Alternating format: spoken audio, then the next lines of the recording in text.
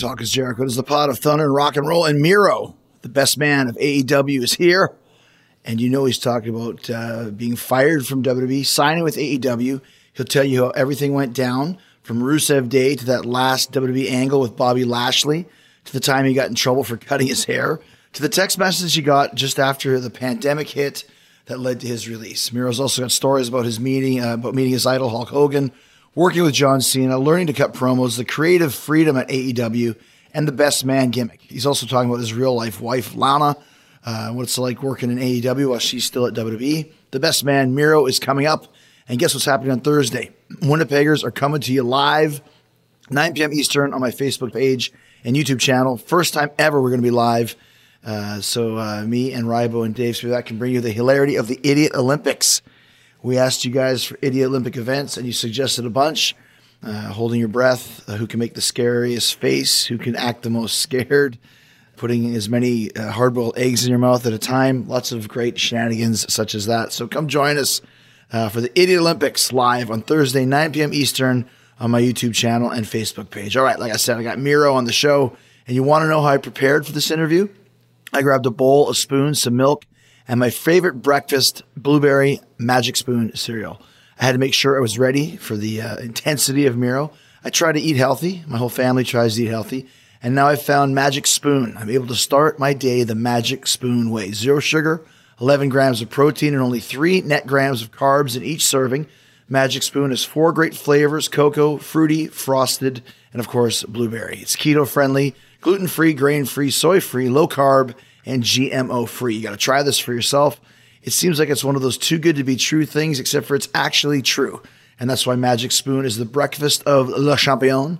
It can be your delicious go-to breakfast as well. Just go to magicspoon.com/Jericho and pick up the variety pack and try it for yourself. And be sure to use my promo code Jericho at checkout to get free shipping. And Magic Spoon is so confident that you'll love their cereal, they've backed it with a 100% happiness guarantee. If you don't like it, they'll refund your money, no questions asked. That's magicspoon.com/Jericho, magicspoon.com/Jericho. Use my promo code Jericho for free shipping. Try it today. Your cereal bowl, spoon, and stomach will thank you. So here with the AEW's newest recruit, Miro. Just Miro. Just Miro. Just like Bono and Cher. And yeah, I like Seal. I like Seal. Kiss from a Rose. What's your last name for real? Barnyaship. That's pretty good too. My first name is actually Miroslav. Miroslav. Gotcha.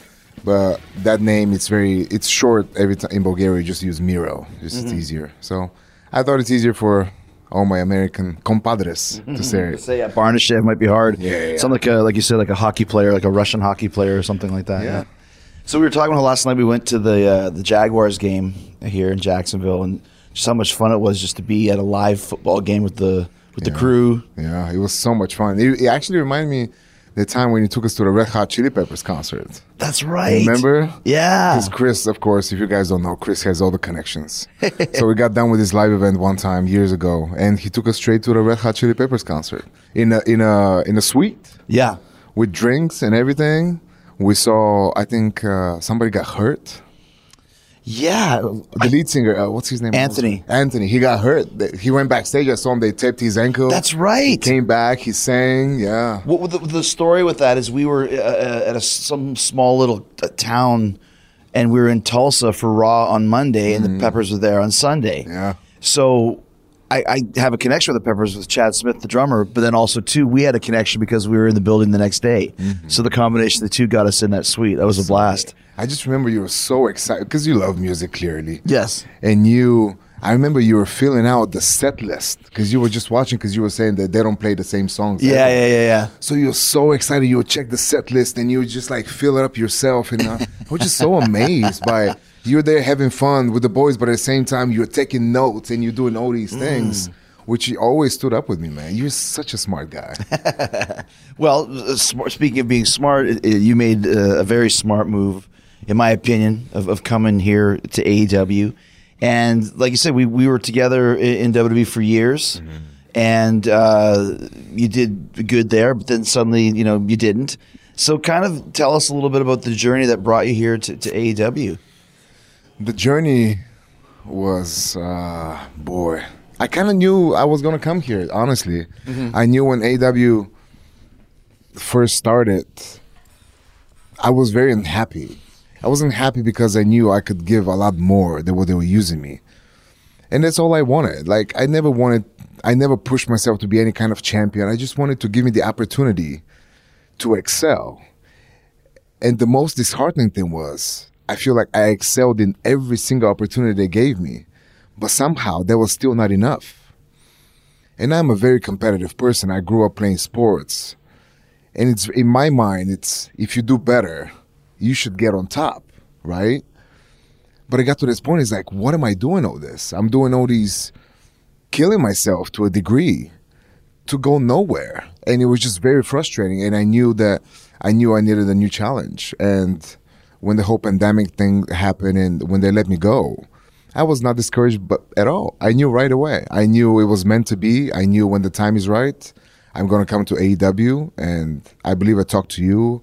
And you said, later on, you said, let's bring you in, but let's have something for you. It's not just, let you not be just here for the sake of being here, which made a lot of sense. And I was so happy. Everything, the timing, the best man, everything worked to such a perfection because it was just meant to be. It's funny because I remember you reached out to me about a year ago or so and said, like, hey, do you think I could come to AEW? And I said, well, how long is your contract? And you told me whatever, 2 years or 3 years. And I was like, yeah, they're not going to let you go. And you're like, why not? I'm like, they're not going to let you go, dude. There's no way. And you're like, well, if I just ask them, they'll let me go. I'm like, it doesn't work that way now.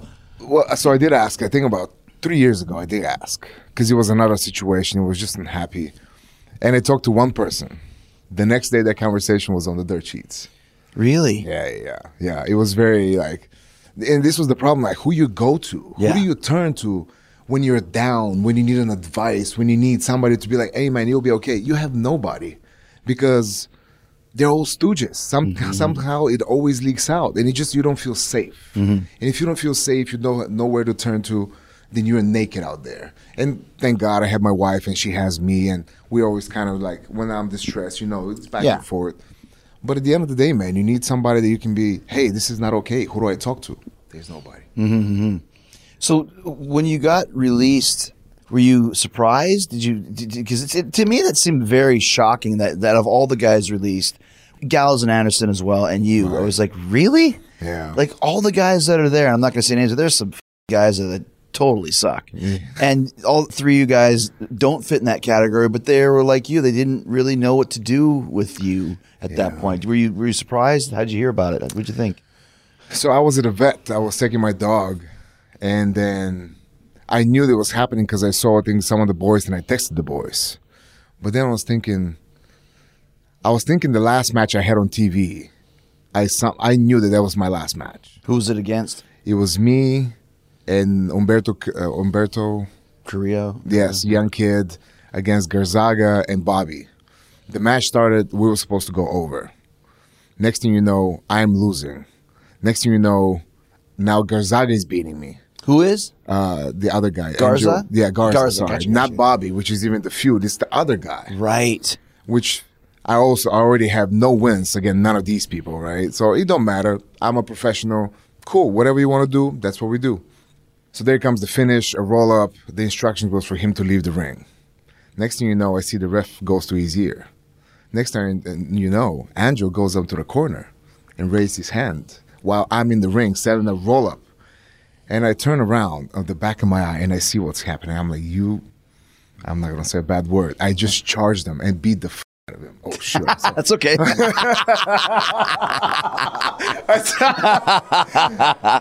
yeah, I just saw him there and my eyes turned red because I knew what they were trying to do. And Kishi always told me, you got to protect yourself. Nobody's going to look after you. And I just went there and I started like clubbing him and he rolled out. And I broke Joey Mercury's rule, which is if you're a babyface and you lose, you never raise your hand. But I just so wanted to stick it up to everybody and say, I don't matter who wins or loses because I am Miro. And I just raised my hands, and that was it. I came to the back. Vince said he's going to give me a bonus. Give you a bonus? He said he's going to give me a bonus because, they're trying to bury you out there. You really took care of yourself. They? Yeah. It's him. Yes. They're not going to do shit without somebody telling them. Yes. Wow. Yeah, and I was like, okay. He's like, this is exactly what I need to see. You're very aggressive, good stuff. And that was your bonus. That was my bonus. Wow. Yeah. So did you get a call, or email? I got a text message the day of. They say, Miro, we need to talk. I actually had the feeling, so I wanted to call Carano. I was like, should I text him? But I was at the vet. I was like, okay, I'll take care of the dogs first. And the next thing you know, I got a text message, hey, we need to talk. I was like, all right. I knew right away. So I called him. He told me, I'm so sorry. And I really lashed out for 5 minutes. Did you? I did lash out because there's just so much. Mm-hmm. It's been so much over the years. And, I mean, I don't know. Well, whatever. I was getting some with the boys around because we were not okay about this, how everybody was treated in the pandemic situation. We felt scared to go to work. And once again, there was probably 10 of us talking. Somebody leaked it to the office. From us 10 people, they were talking. Somebody leaked it to the office and to the dirt sheets. And once that happened, I knew right away they're going to fire me. Because they're going to blame it all on me, of course. Of course, right? Yeah. Because I'm the guy.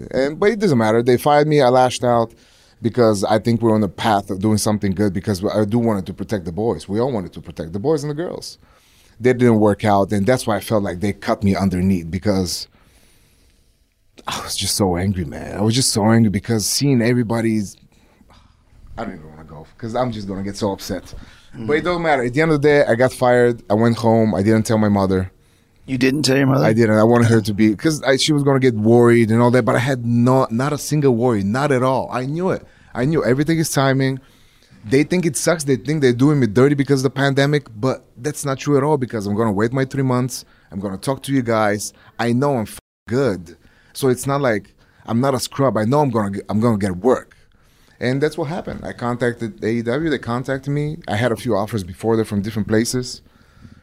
But I knew AEW was the place. Mm. I still think it is, and I think it always will be. When everybody got released, because there was a bunch of guys, 15 guys or whatever it was, I was asking Tony, like, what do you think of? Are you interested in any of these guys? And if I can reach out, I will. And you were the one name out of all of them that was mentioned. He thought a little bit about one of the other brothers, but you were the one for sure. And asked me my advice, and like I told you, it's like, yes, I totally vouch for him. Great guy, great worker. He could be way better, and he will be with us. Yeah. But let's not just have him come here and just hang out. We've got so many guys in the roster. There has to be a place for you. Mm-hmm. And like you said, with the best man, it's perfect. And it goes so far beyond. I was thinking about it a couple days ago. It's such a great idea, even if you aren't with Kip, and you can be the best man, Miro. Yeah. Like you said, like Mr. Perfect, you can do feats of incredible things because you're the best, man. I am. I am the best, man. I was also lucky that I met Mr. Khan a couple of times. He came backstage at a live event one time. Shad or Tony Khan? Tony Khan, yeah. He came backstage in WWE? He came WWE backstage maybe 5 years ago. He brought a whole bunch of swag because we were in Jacksonville. I was there. Yeah. He always bugs me because I didn't take one. I'm like, I don't really... I have about 6 shirts in my house. I did that, and then I think Jacksonville came to Nashville to play the Titans. So my father-in-law, he's a pastor, but he's also a huge football fan. So I contacted Tony, and Tony gave us tickets. It was me, my father-in-law, and I had an extra ticket, so I took my Uber driver with us. Yeah, I mean, it was there. Why not? So we came, and Tony brought us to sidelines, and we stayed there. We met people. It was a beautiful experience, and I got to know him better. And see, he's a good guy. He's really inspired, and he's so smart. And yes. And I think they kind of connected, and maybe, especially when you said a good word for me, we made the thing happen. Let's talk about some of the big differences you've noticed between AEW and WWE. We'll get into that, but first I want to talk about what's probably going to be really different for lots of people this holiday season, how and where you celebrate. COVID has made it difficult for people to travel. I know some of you have financial restraints, health conditions that make social distancing especially important right now. And if the pandemic is keeping us apart physically, let Ancestry DNA bring you closer to your family's past and present through shared history. Ancestry is the family activity and gifting solution for the abnormal 2020 holiday season that we're all experiencing. Give your family and friends an Ancestry gift membership and let them discover the fascinating people and history from their past. Or you can surprise them with Ancestry DNA so that they can uncover their origins. The holiday sale at Ancestry is the perfect time to treat someone you love to a gift that connects them to their family in whole new ways. An Ancestry DNA test can tell you where your ancestors are from, and Ancestry's billions of records and millions of family trees let you discover their unique stories. I know how much my family enjoyed Ancestry DNA. I took that test and shared the results with my Auntie Joan and my cousin Brittany, the two family historians on each side of the family. And if you can't be with your family this holiday season, give them the gift of your family history and do it with special holiday pricing on truly meaningful gifts during the holiday sale at Ancestry. Go to Ancestry.com/Jericho and get your Ancestry gift today. That's Ancestry.com/Jericho. Ancestry.com/Jericho.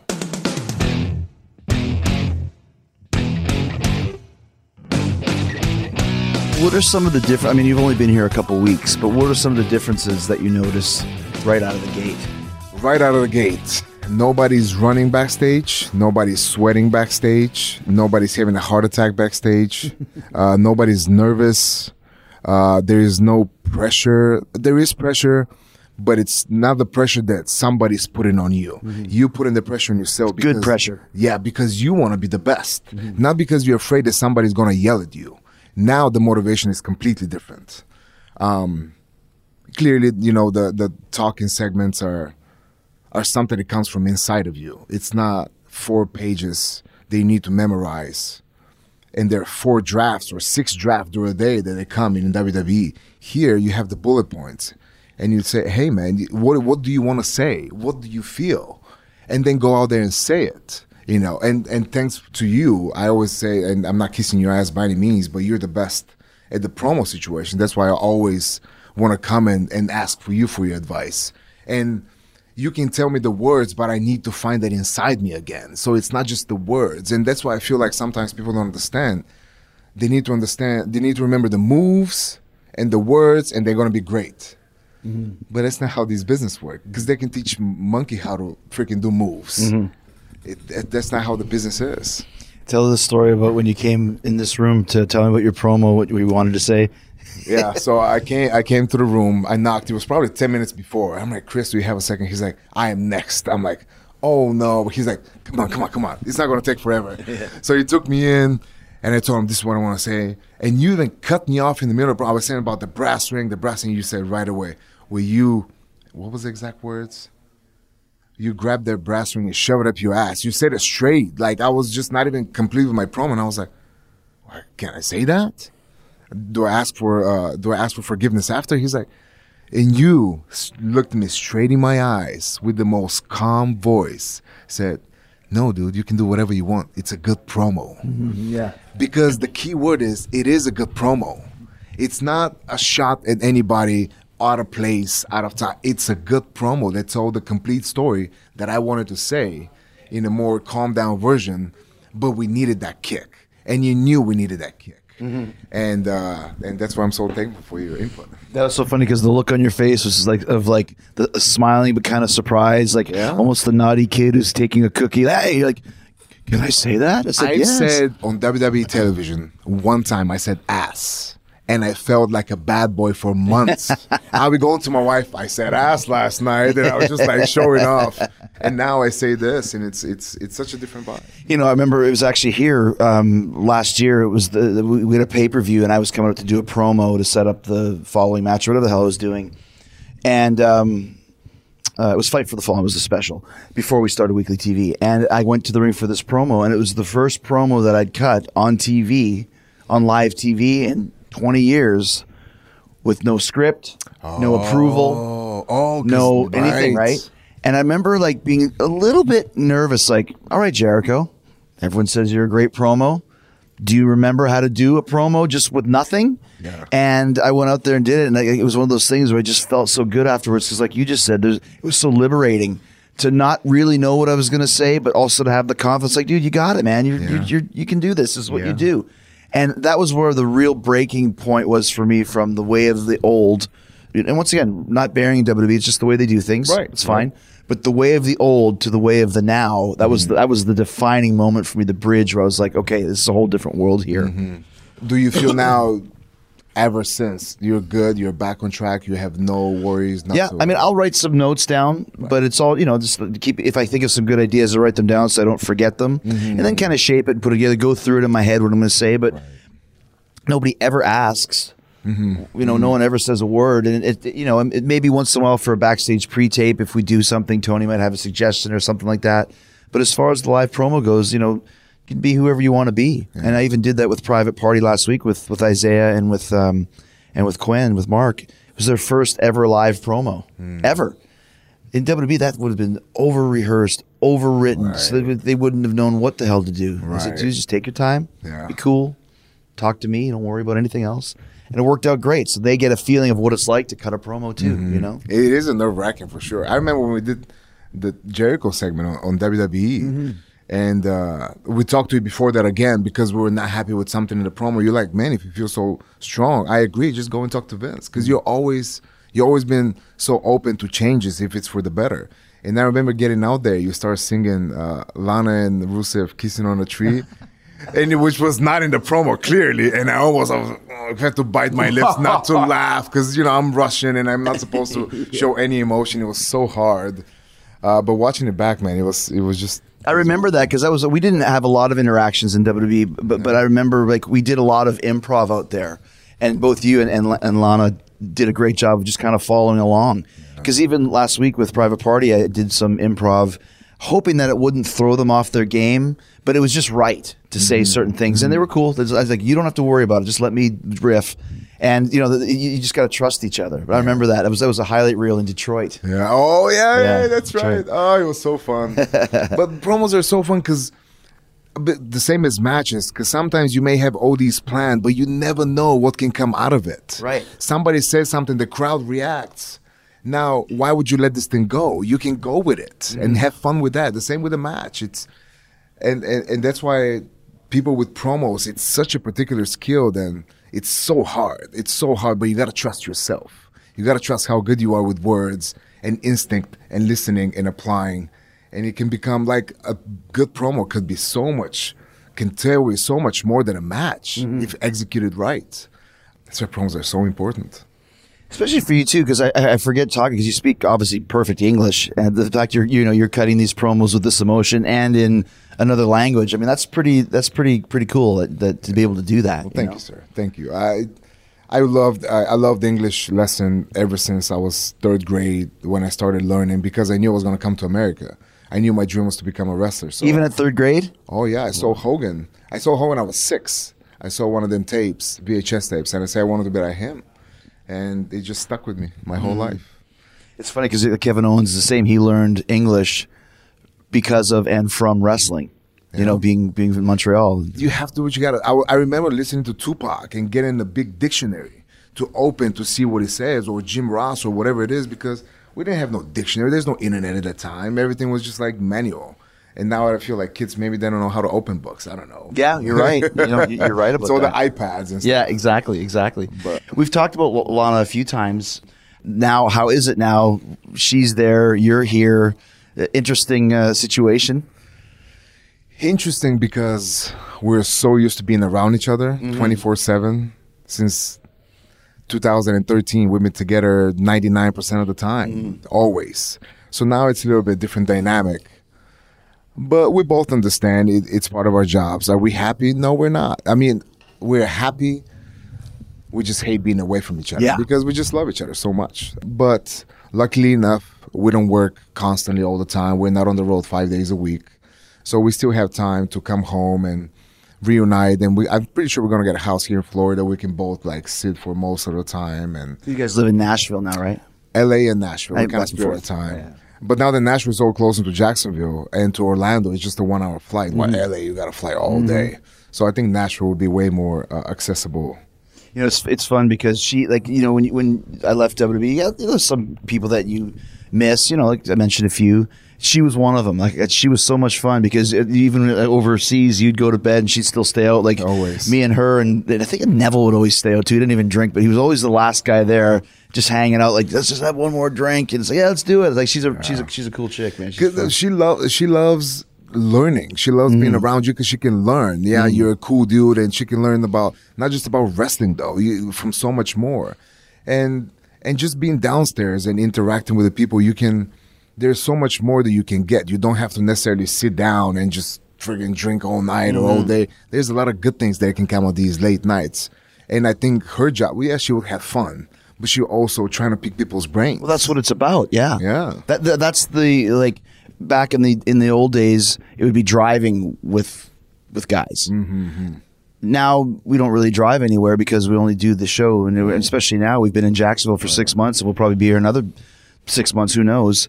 So the new version of driving in the car is hang out after the show. You know, we go to the place and go hang out, and everyone just sits around and tells stories. You know, and talks and exchanges experiences. Who did you learn the most from? Who did you pick the brain the most?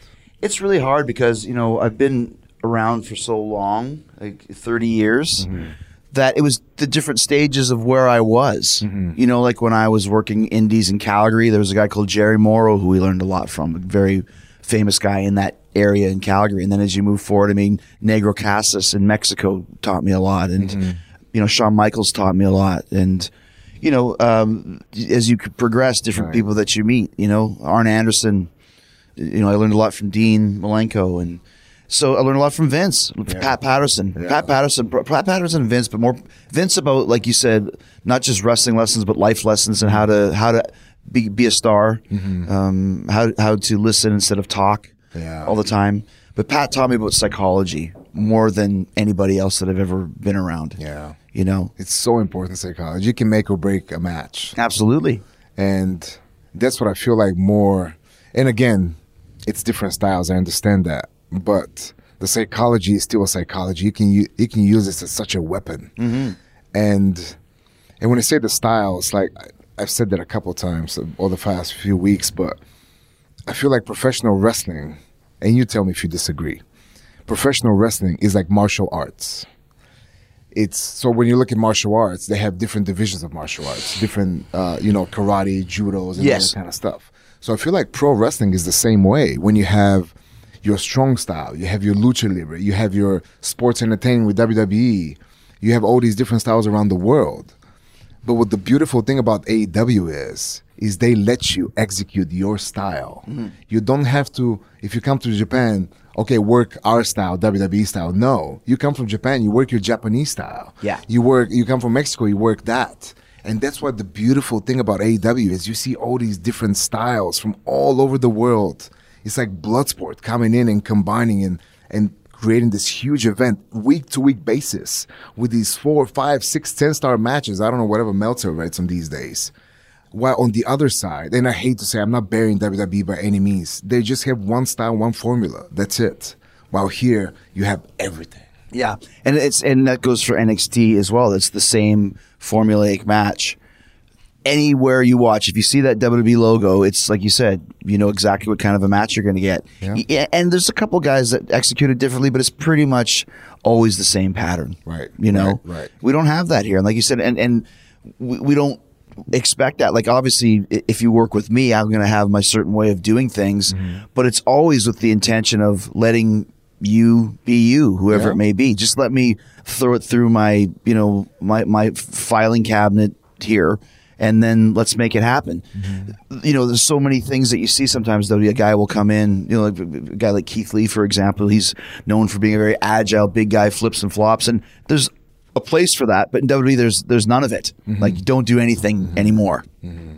It kind of takes away the individuality of the performers. You know? It becomes one dive a night, one drop kick a night. Yeah. But that's what I'm known for. And now you're taking that away from me. What am I supposed to do? Like, it's so much limited for how can one get over. Wow, if they want you to get over, you can pretty much take your pants off. Nobody cares. That's right. And that's why I think the unfairity comes from there. Because it's not predetermined finish. It's predetermined success. Now you know who's going to be on top. But I want to get on top because I work hard. Because even you don't think I deserve it, the numbers show it, the merch show it, my work shows it, I'm a nice guy. What is it working against me? Because in any sports, if I kill my ass in training, if I go first, they'll give me the biggest prize. While in there, it's not like that, and that's what killed me the most. Well, and that's what I don't understand, because when I look at you, just look at you, I mean, you must have gained about 20 pounds of muscle. Not that you were ever not massive, but you kind of are the epitome of what Vince likes. You're a big guy. You're a good-looking guy. You're easily coachable. You can do a promo. You come in with your wife, who's gorgeous. She can do a promo. Like, it really worked. What happened? What went down to stop that? Literally, I have no idea. It's so crazy. I have no. I've never had heat with anybody. I remember the one time they had heat. It was about the wedding, but it was not our fault either. What was the wedding? When me and CJ got engaged. Mm-hmm. They said that we leaked the pictures, which is not true at all. Oh, in real life when you got engaged? In real life. Gotcha. So we were in an angle, me and Summer against CJ, Lana. And Dolph, right? Yeah. And the one summer, we did get engaged, but she sent that picture to the office and to some of the girls. It's her happiest day of her life. Yeah. She's getting engaged. Somebody leaks that. And they blame her. They blame me. I do jobs for 6 months. Our story gets canceled that night. Really? That night. We're in Chicago. I remember it. Because I was supposed to win the IC title. We were supposed to get married with Summer. They nixed it that night. And when I talked to Vince, he's like, well, TMZ, it's like CNN, it's like world news. Everybody knows it's true. I'm like, what? Who gives a shit? Exactly. This isn't real. Exactly. It's like if we were on a sitcom, if this was Friends, and, you're dating, frickin', Jennifer Aniston, and you're really married to Courtney Cox, if you're dating Jennifer Aniston on the show and you're married to Courtney Cox in real life, who cares? Vince. Somebody must have gotten his head about that, I don't know, but it was really like... So he said because it was on TMZ, that's like CNN. It's like CNN, it's like world news, everybody will know we can go against it. Yeah, so CJ did nothing for a long time, and I was doing jobs forever. Talk is Jericho is also sponsored by NHTSA. It can be a little frustrating, especially if you're in a hurry or running late, to find yourself at a railway crossing waiting for a train. And if the signals are going and the train's not even there yet, you may feel tempted to try and sneak across the tracks. Don't do that ever. To the naked eye, trains often appear to be further away and moving slower than they are, and they can't stop quickly. Even if the engineer hits the emergency brakes right away, it can take a train over a mile to stop. That's over 1 mile to stop. Think about that. By that time, it's too late, and the result could be a potentially deadly crash. The point is, you can't know how quickly the train will arrive. But remember, the train can't stop quickly. Even if it sees you, it could end in total disaster. So remember, if the signals are on, the train is on its way. And you just need to remember one thing: stop, because trains can't. Let's talk about a couple of the peaks that you had there, because I always think back to me, and I don't think I was even there at the time. One of your biggest moments was WrestleMania. Was it WrestleMania with Cena? Yeah, 31. With the tank. Yeah. That was killer. Oh, it was a killer. Talk about that angle working with Jon, and then that entrance is still one of the best in WrestleMania history. So, again, fortune, if you will. And I didn't even know, I don't remember that. Thank God for CJ, she remembers everything. She reminded me that originally we were supposed to work Cena at SummerSlam instead of Mania. And after that, I was supposed to kibosh me from there. But I think Brian, he hurt his head or his neck, whatever it was. Bryan Danielson? Yes, Daniel Bryan. So he was out. And that moved everything to me and Cena at Mania. Was he the champ? Cena? Yeah. No, Cena wasn't. I was the U.S. champ. Okay. I became later the U.S. champ. Gotcha. But they had a plan. And that was the good thing about WWE. They had a plan, and they stuck to it, which it paid off because you protected me for so long. And I think one time, it was me and Jake, actually. We had a pay-per-view match, and Vince didn't want me to lose at all. No pins, no submissions, nothing. But I think they couldn't figure out the way out of the match, and I had to hit him with a flag, and it was a DQ. And it counted against me losing. And I remember my producer. I remember him, Vince, getting up from his chair. I was told that from the producer. Go up to him and said, "Thank you for f***ing up the kid's career," or something like that. And he's like, "What?" Who's the producer? It doesn't matter. It doesn't matter. But it's Vince knows the finish. He had to approve it. Once again, I don't know. But that didn't mean anything because then the producer goes out later on that night. He's like, "Oh, I was just kidding." You know how he is. Yeah, of course. So this was the first, I don't know if it's a mix-up or whatever. But then we worked. We got to Royal Rumble. when I got second after Roman was there. We were in Philly and everybody was chanting my name, but they were chanting just because they don't like Roman. That's all. I know that. Yeah. But then The Rock came in and they finally threw me out. And then backstage, we started working with Cena on a backstage interview. We kind of butted heads. And we started ever since then. And I think that's the most blessed time of my career because, I mean, you work Jon. And he's so good, man. Mm-hmm. He's just so good. And just, what's your 4 moves? This, and this. I'll see you there. Yeah, he calls everything in the ring. People don't know that about Cena. That's a very, very rare thing in this day and age. Yeah. And he will always make it good. Mm-hmm. Always will make it good. It doesn't matter if there are 500 people, 10,000 or 80,000. He will make it good. He'll work hard. At the end of the day, everybody's going to be cheering Cena and everybody's going to be loving him. Mm-hmm. Always, always, always. And it was so blessing day in and day night of going in. And now, okay, why did we do this here? Why didn't we do it here? And he would say, listen, okay, punch, now wait. Okay, ready? Now go. Like, he would just say, and now you have to, this is why we're doing this. Mm-hmm. And then you go backstage and, Jon, do you mind if I ask you why? And he tells you. All you got to do is just remember. Yeah. Listen, be coachable, and remember. And that's how I think I elevated myself the most. It's just because listening and applying. That's all it is. So tell us about your entrance when you get to there. Me and CJ we were just messing around. Of kind of in our minds thinking, what if we have an army and we have the flag and the anthem and the guns and the tank? We were just talking among ourselves, and I don't know if we manifested, but then 3 days before WrestleMania, they call us to go to the stadium for rehearsal. I said, great. I take CJ, we go. They didn't want to let us in the stadium because I didn't have credential. But before, they changed the poster. They changed the poster because my face was on the big WrestleMania poster. And then next thing, they moved, they take it out. I don't know why. They took my face out. But it doesn't matter. So we get there, and I see this tank. And I was like, that's pretty cool. And they're like, well, this is for you. I'm like, out of here. I didn't believe him. And then I found out my friend hit me up. He's like, man, they're looking for Russian soldiers for your entrance. They're looking for extras. I'm like, yeah, right. He's like, yeah, he sends me the ad or whatever it was. He had long hair, so he cut his hair so he can be in the entrance. He's my first manager, Marcus Mack. We started back in 2008 or whatever it was. He is from Finland. He speaks Finnish. I'm Bulgarian, but people don't know. So he was Finnish, and I'm like, bah! And the next thing you know, we're together at WrestleMania 31. He's been one of my soldiers. It was just a beautiful moment. And the tank, I was kind of upset because the tank left before the cue. It was supposed to be my music, then the tank, and that didn't happen. I was like, no, wait, but nobody waits because there's a whole bunch of... And then the tank moved, and I remember I'm going to take my sweet time because I want to live in this moment. Mm-hmm. And when I got to that tank, when I got up, I just stared at everybody. It's like, you've made it in a sense. Right. Like, this is my moment. This is what I lived for. And then the match happened, and just seeing my mom and dad in the front crying and being so happy.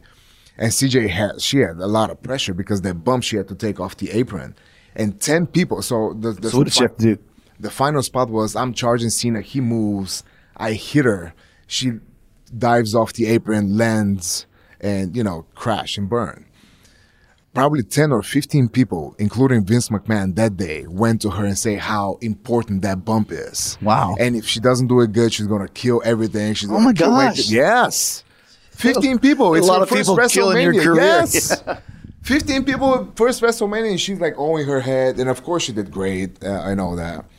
But yeah, that was my first WrestleMania that, I'll remember it forever clearly because, it was fantastic. Well, especially since, like you said, growing up wanting to be in WWE and following Hulk Hogan, who was kind of the king of WrestleMania for so many years. Yeah. It's a pretty good way to make your WrestleMania debut. The tapes that I watched when I was a kid, they were not even called WrestleMania. They were called Hulkamania. It was all about Hogan, man. Yeah. But he was such an inspirational character when you were a kid. Because there I am dreaming of America because I always watched American movies, and there's this guy who talks about God and vitamins, and he's jacked and tanned, and he goes out there and he whoops ass. He gets beat, but he's always overcoming. Like, what, such a beautiful story. And that's why I love Hogan. There's no way I cannot love Hogan. And now having him, chatting with him, telling me stories about him and The Rock and him and stuff. Him texting me. Yeah? That's oh, cool. man. It's the happy. Every time I see HH on my phone texting me, I'm like, my smile. I'm the same. You know, I'm not from Bulgaria, but I'm from Canada. Same thing. I grew up as a Hogan fanatic. And yeah, I met him a couple times in WCW, obviously, and he was always really cool to me. I remember the first time I ever really had any interaction because it was different there. Like the guys, our ilk kind of were on their own, but we were at the airport once. It was really crowded lineup, and I was at the end of the line, and he's like, "What are you doing, brother?" I'm like, just wait. He goes, come with me. Bring me to the front counter. He's like, yeah, checking in there. And I check him in. He's my little brother. And so she checks him, and he goes, "Can you give him a little upgrade, Ski?" If you got anything, only if you got anything. And he's got the kid's been working his ass off. He's hurt, so he got me the upgrade too. And I was like, I'm a Hulk Hogan's little brother. He's such a brother. But that's what I'm saying, man. Hogan is such a brother. Like people don't know that. They don't. But when he's backstage, he's just one of us. He would tell you the stories about Japan, how much money he made, where he went, what he trained, everything. He's got no, and I got to pose with him. Like in one of the Raws, when I first came back, the last run, I got to do the whole posing thing, and I was like, "This is in the ring with them." That's cool. in the ring on the stage. I'm like, if you fire me now, I'm okay. I lived my dream. I met the woman of my life, my idol that I wanted to be like. Fire me. Perfect, yeah. And they did. See, you talk about manifesting. You manifested the tank, and then you got fired too. I did. Yeah, it was cool. Like I never got to do the pose with him because I was always a heel, but I worked with him a bunch of times, probably 10, 15 times. I'd say his last great match was against me, and I think it was on Raw in Pittsburgh or SmackDown. And it got to the point where he would just show up, and he always had a case of beer for the house shows, and he'd walk in and he'd go, "You got me tonight, brother?" I'm like, "Yeah, I'll put it together and I'll let you know." He's like, "Whatever you want to do." And that was it. And I just put together whatever it was, and I had him, hit the ropes for the leg drop, sweep his leg for the walls of Jericho, and can you give me a superplex from the second rope? And it's going to be a big one, but let's do it, buddy. And like he got so excited to be working with somebody that was, but like you said, just a great experience for you and for I in different ways. Let's talk about another huge moment in your career, Rusev Day. Before we do, let me say thanks to another fine Talk is Jericho sponsor, Raycon Wireless Earbuds. Everyone needs a great pair of wireless earbuds. Before you drop hundreds of dollars, check out wireless earbuds from Raycon. They have 6 hours of playtime, seamless Bluetooth pairing, more bass, and a more compact design. And they're like half the price of those other wireless earbuds in the market. You know which ones I'm talking about. The Raycons also have a great noise isolating fit. So when I'm listening at home with my whole family, they're all listening to something different. They're all teenagers now walking around with their phones and YouTube and all that stuff. The only thing I hear is my music or my podcast or whatever I'm listening to. And the Raycons are also super comfortable. They fit right in my ears. I can wear them for hours. Almost forget they're there. I can even go to sleep with them on. So get yourself a pair of Raycons so you can listen in comfort and style without breaking your bank. And I'm going to make it easy for you. Right now, you can get an extra 15% off your order at buyraycon.com/Jericho. That's buyraycon.com/Jericho for 15% off Raycon wireless earbuds. See how good Talk is Jericho sounds on Raycons. Go to buyraycon.com/Jericho and go do it now. Let's talk about another huge moment in your career, which of course was the famous Rusev Day. Kind of go through that a little bit. Rusev Day. This is when you had Aiden English singing you to the ring, right? Aiden and then CJ later on. Yeah. So everything started, I had a shoulder surgery. I came back. My first match came back was against Cena once again on a pay-per-view. Right. 4th of July. Flag versus flag match. I already knew I'm going to lose that. Of course. But it sucks when you've been away for 4, 5, 6 months. I got you, yeah. You're coming back and you're just to lose. Fine, it's Cena.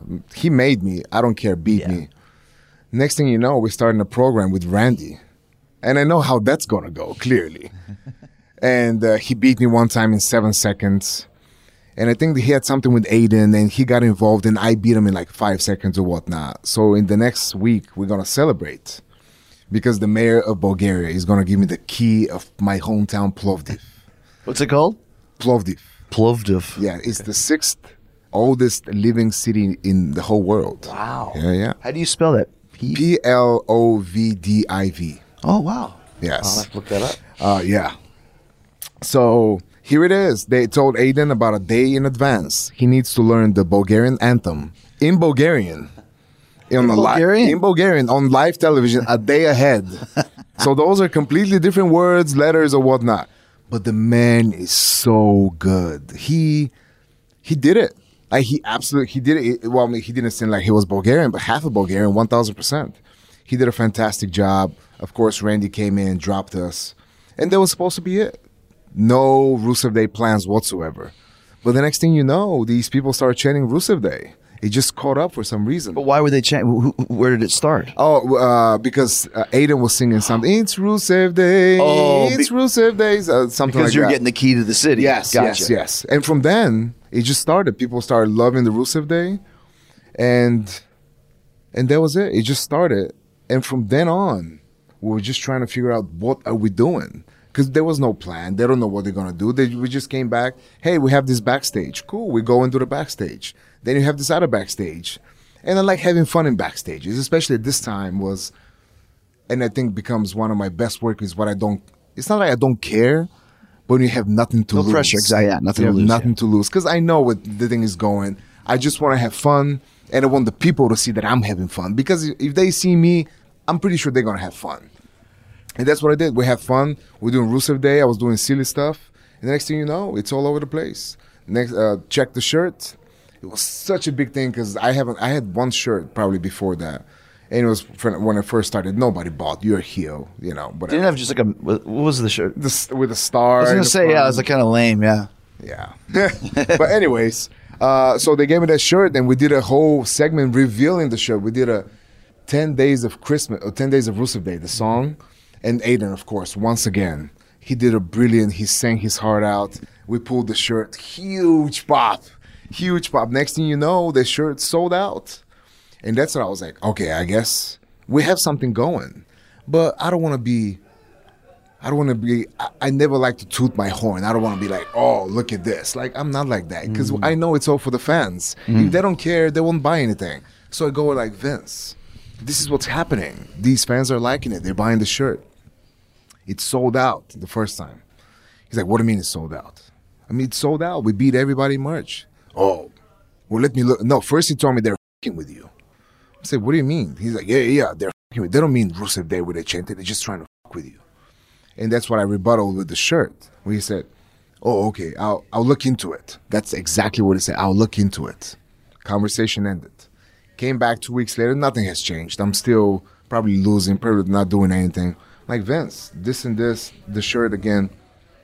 Nothing came out of it. I'm still trying to explain to myself why, but I can't. I can't explain to myself why wouldn't you push something that it's working. And I understand you have different plans. I understand you have different vision.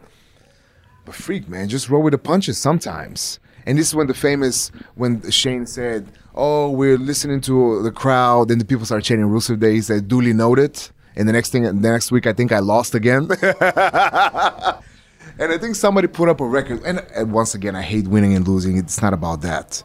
But somebody posted a record between 17 or 18 until the finish. I think I've won like 5 matches. Mm-hmm. And the people still loved it. And the final stroke, I think, was at WrestleMania with the whole city of New Orleans were chanting WrestleMania. Chanting Rusev Day. Yeah, we're chanting Rusev Day. And they made me lose on to Jinder in a U.S. title match. So he was saying that people are f***ing with you in chanting Rusev Day. Like Yes. it's not like they're saying Rusev sucks. It's Yeah. Rusev Day. Yes. That was your saying. It's the moniker that we've been pushing. Right. So that's not that. Once again, in his mind, because he didn't want this, that's the thing that another one of the reasons why thinking about it now, why I had to leave. Not to get too far into it, but instead of, like you said, going with the flow and literally listening to the crowd, that's what the business is all about. That's why I just did 14 weeks with Orange Cassidy. When I first came here, I thought this guy, what a stupid gimmick. This is dumb. Why are we even here? Then listening, people love this guy. We have a chance to build him into a bigger name, a main event guy. Let's do it. Dude, 14 weeks. That's like 3.5 months with no people in the crowd, but I know they're watching at home because they like this guy. So if they're chanting Rusev Day, and I'm sure and the shirt is sold out, that even if you think they're with you, here's the proof right there on this sheet of paper. And that's a classic Vince when he just wants to get you out of his office. And I'll look into it. He had his producers convinced that they're f***ing with me because they will come to me and they'll tell me the same thing. So I know now who's telling them to tell me the that. fix is in, yeah. Yeah. And I don't know if that we had a dark match before Mania and I got super kicked by the ref and I guess they got really mad about that. But once again, it's a dark match. And you know, so if you guys don't know, a dark match, you have TV, SmackDown, Raw, whatever. And after that, you have the big non-televised match. The advertised match that people who come know at least they're seeing this match. Yeah. Yes. So it's me, Baron Corbin, Aiden English versus the Usos and AJ. And we go out there and I had an idea of a super kick party where they'll super kick us 3 times in a row and then we'll throw Aiden English to get super kick. He rolls out. We throw him back and he gets super kick. People are loving it. Finally, all 3 of us roll in. We stare at each other. I think it's the Usos and the ref super kicks all 3 of us. And AJ puts the ref shirt, comes down and count. 1, 2. I kick out, of course, because I'm going to protect myself. But then we go to the back. We got yelled. We got fined. And they told me if I didn't kick out, I was going to get fired. Yeah. Really? Yeah. So was Vince yelling at you? No. Vince wasn't there. Vince left. Gotcha. Whoever else was there, I don't know. They yelled at us. We had phone calls. We had emails. We had another phone calls. Yeah. About what? I mean, listen, even if they didn't like it, it's a dark match. Don't ever do that again. It was stupid. Okay, sorry. Right. Emails and phone calls and clandestine backstage meetings. You know, come on. And they made me lose at Mania 3 weeks later, which we had a 4-way. So there's 3 people that can lose. And I hate to say it, but out of these 4 people, I believe I was the most over. Why would you make me lose? Like, what is that? What does that get you? Because you had the audacity of having fun during a dark match for the people in the crowd, right? Yeah. And it's so funny because once again, there's such the hypocrisy there where that's what they tell you to do. We've had meetings in the past where Vince's like, you guys need to have more fun on house shows. If you feel like running in on someone's match, just do it. Just have some fun. We need more fun for these people. We need to have them go home smiling, you know, and that's what you do. Like I said, if it's so bad, just slap on the wrist. Don't do it again. Yeah. Sorry, you know. Yeah. And how many live events we've seen? I mean, how many dark matches with Stone Cold driving down the chair, drinking beer, and Triple H doing this, and how many times you've done, or Shawn Michaels, or the pull down the trunks with Flair, and he would have Hebner give guys stunners at the end of house shows, referees, you know. I don't know. It's all situational. It is. It's not even situation. It's the person. If somebody else would have done it, might have gotten away. No big deal. But for some reason, and another thing too, I remember you mentioned this to me, and then we'll move on. But didn't you also get in trouble one time for cutting your hair? I did. So I'm a little rebellious sometimes, and when you with me too long, I'm just not going to take it. At the end of the day, I got here to live my dream, and you stopping me for it, it's going to come out of somewhere. And in that case, I just cut my hair because I had nothing going on. They were just beating me day in and day out. I had nothing. I'm going away with a shoulder surgery. And what is there for me to cut my hair? They come back for one match. They make Big Show chokeslam me 4 times and punch me 7 times. Yeah. And they're trying to convince me it's for me to protect my character. Come on, man. Like, I'm not that stupid. I know. And it's okay. You can just tell me because I love Big Show. Like, he put me over when I needed it. Yeah. I have to put him over. Who cares? Like, I'm not that guy. Right. Just tell him we need 3 choke slams and a punch. 1, 2, 3. Great. I'll do it. But yeah, they throw a big stink out of my hair. How dare you? How can you? Why didn't you ask? Sorry, I'll ask next time. So your final angle in WWE was with Bobby Lashley and Lana getting married. Let's talk about that, considering she's your real-life wife. But before we do, the most hated jeweler in America is excited to introduce you to someone very special. She's beautiful, classy, and she's brilliant. She will dazzle you, and people can't stop staring at her. Meet Krista. She is easy. What? Oh, Krista is Steven Singer's most loved engagement ring. That's it. And takes the stress and guesswork out of finding the perfect ring. A bright white, 100% eye flawless, near colorless, high quality round, brilliant cut diamond, expertly set into a classic solitaire Tiffany setting. It's going to withstand the test of time. Krista is available and she's ready for love and she's ready to meet you. Steven Singer is not in the jewelry business. He's in the love business. And this magnificent full 1 carat round, brilliant cut diamond is only $3,198. Real jewelry doesn't have to be expensive, plus free shipping and 12 months interest-free financing. Think about all that. Steven's showroom is open by appointment only, or go now to IHateStevenSinger.com and click on the Krista Ready for Love engagement ring. Steven Singer Jewelers, real jewelry, real experts for your real love. That's IHateStevenSinger.com. Go check out Krista and do it now. Your final angle there was you mentioned the Lashley angle, and with, you know, Lana's married to Lashley, and that seemed like it got really confusing.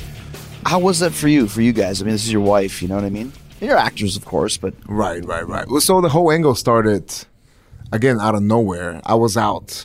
I wanted to leave. I wanted to take a break because I was promised meetings with Vince and with Hunter. They flew me to Saudi Arabia to have meetings with them. That never happened. They threw me into a 60-man battle royal. Do you remember the original plan was...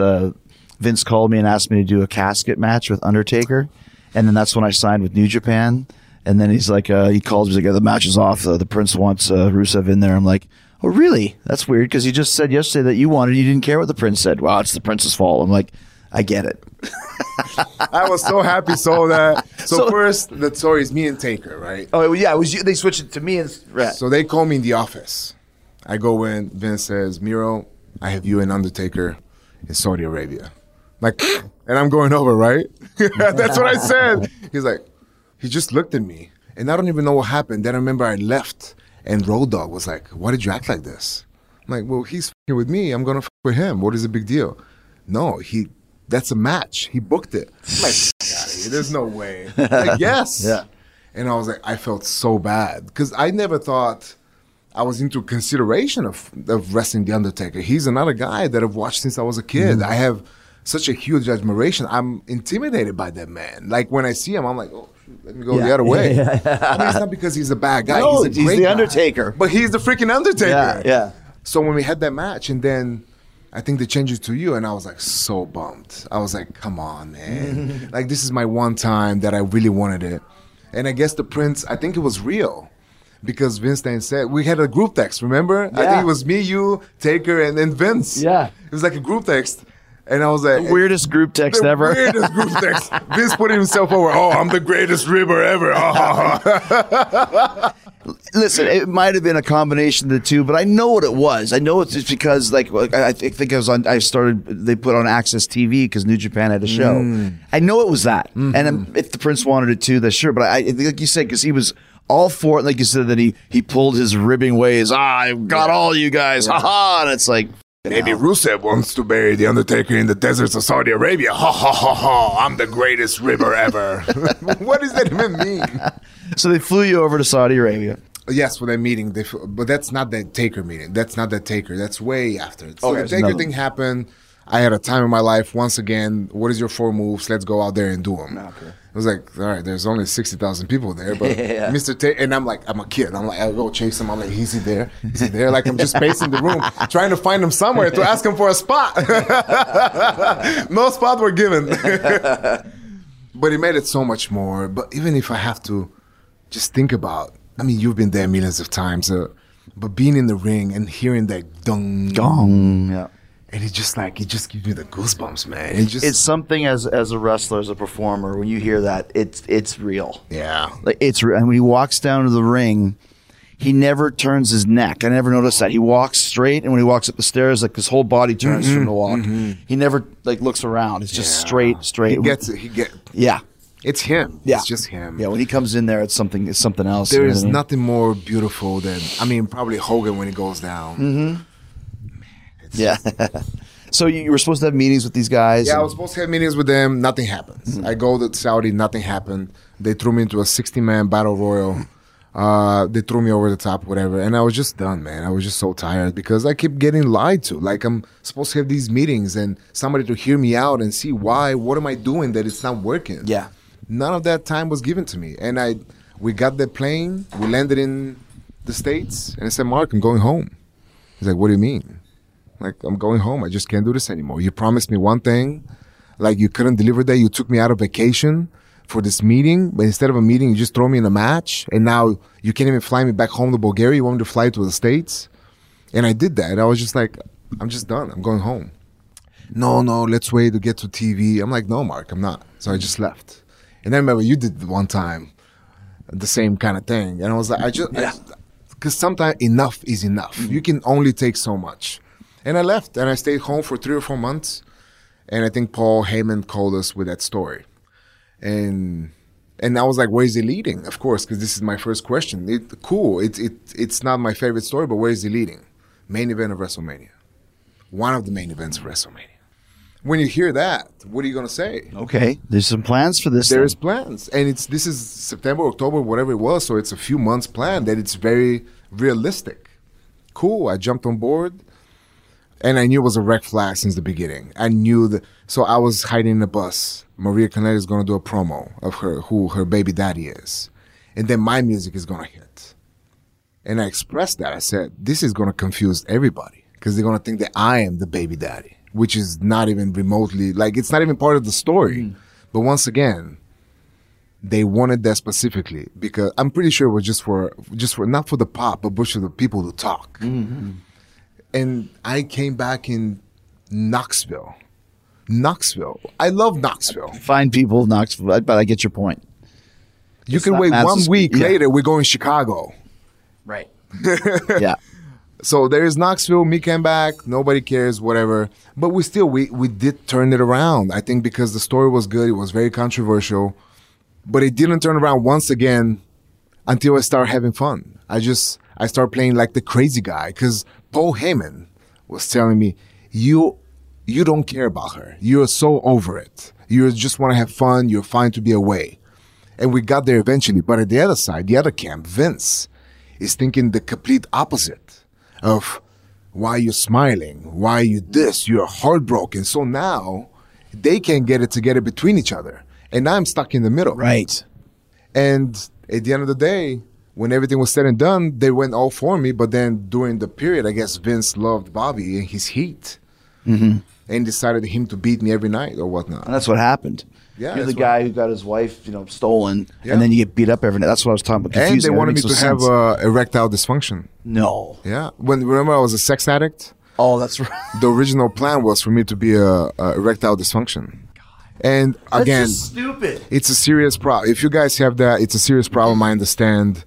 But if you're a baby face and you're on TV, that there's no, I mean, what I can't prove that they're wrong, that she's lying. Right. I can't be whipping out my thing and be like, look, it's not true. Yeah. Once he said it, it's done. In these people's eyes, I'm just going further down. Yeah. And I asked Paul, and he's like, well, you should go and talk to Vince. And I went in and talked to Vince, and he changed it, thankfully. That just doesn't make any sense at all.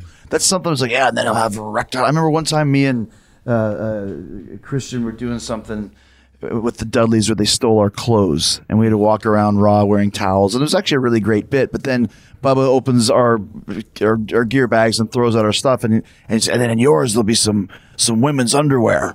I'm like, so what does that mean? Like you wear women's underwear? I'm like, that's stupid. He goes, why? Like, because it's stupid. Now I'm a cross-dressing guy who's supposed to be a heel. Yeah.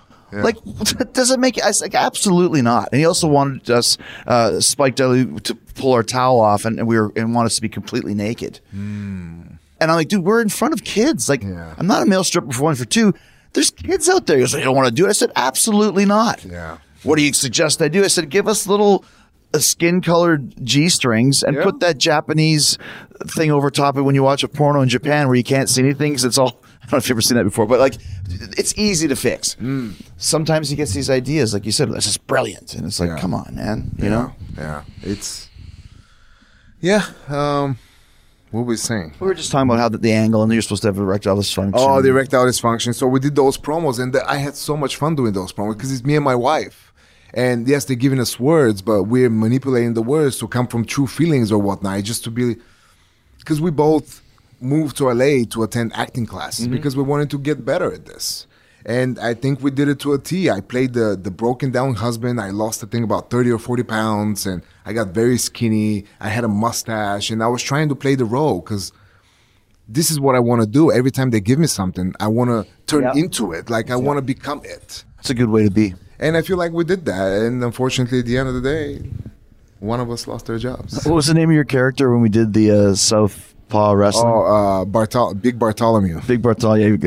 I was Clint Bobsky and you were Big Bartholomew. I remember Clint Bobsky. So Big Bartholomew, I got Bartholomew from Don't Be a Menace, the movie. Have you seen that? Yeah, Don't Be a Menace. Like the old OG, his name was Bartholomew. You better come here, clean that room. And I was like, oh, Bartholomew is my name. So just last few questions here. So now that we're here in AEW, and obviously you're very happy to be here, and it's just early on, but what are your goals here in the company? Straight to the top. Yeah. Straight to the top. I have one goal, and I know I can achieve it here. Because once again, I know I'm good. I know what I know what I can do. I know what I can give to this company. And I think it's time for us to go mainstream, man. Like, if I have to shoot, like, let's just shoot. It's time to go mainstream. Like, I love Jon Moxley, but Jon Moxley has 30,000 Instagram followers. You know, we need some of us. They have more. We're established more into the internet space and to the overall community outside of here to just take out the dinosaur because the big corporations are coming. Because you're really into Twitch. I love Twitch. Yeah. I love Twitch. My wife got me into social media. I'm big on social media, YouTube as well. And because this is the way of the future. The way of the future is the internet, and any place or any time or anyhow you can promote yourself and the company. More people are going to see it. And I think that's what I can offer a lot better than, well, you have a huge following clearly, but I think I'm maybe 2 or 3 after you. So I think this is what we can provide, and no, I can provide this. And also, we're looking at the characters on TV. I don't think they have anybody like me. They have big guys, but I think we're completely different big guys. But yeah, but until then, I'm just going to enjoy Kip, man, because Kip is a great kid. Kip is a great kid. He wants to learn. He's really good, and he's got Penelope. They're in love. They're going to get married, and we're Very similar to your situation. Very similar to Get to be on TV with your wife. Yeah, and that's why like somebody asked me about advice. It's just you gotta love your life first, love your wife first, and a lot of people are gonna come and trying to tear you apart or whatnot, but you just gotta stick to your love, man, because love will save the world. Last question for you: what's your favorite match that you ever had? Is there one that stands out for you? Oh, come on. Favorite match. I don't know. I really like me and Roman in the Cell. That was a good man. He's great, man. I love working with Roman. Oh, Roman is so good. I love we had the working with him. chemistry, and I think that was at a time when I think it was on top of my game. I felt so comfortable. You know when you feel just so comfortable, you don't have to talk, you don't have to call. You just know. You just feel everything. And that's what I felt. And that match, it was so much fun. I think if there's one that without thinking, that would be my number one.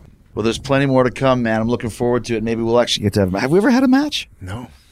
A tag team match or anything? I thought we had a tag. You were a referee one time. That's the one. That's the one. That's what Vince wanted to be. Yeah. He wanted to be the guy from Naked Gun. With you're out of here. Oh, so good. Well, cool, man. Thanks, and welcome to AEW. Thank you.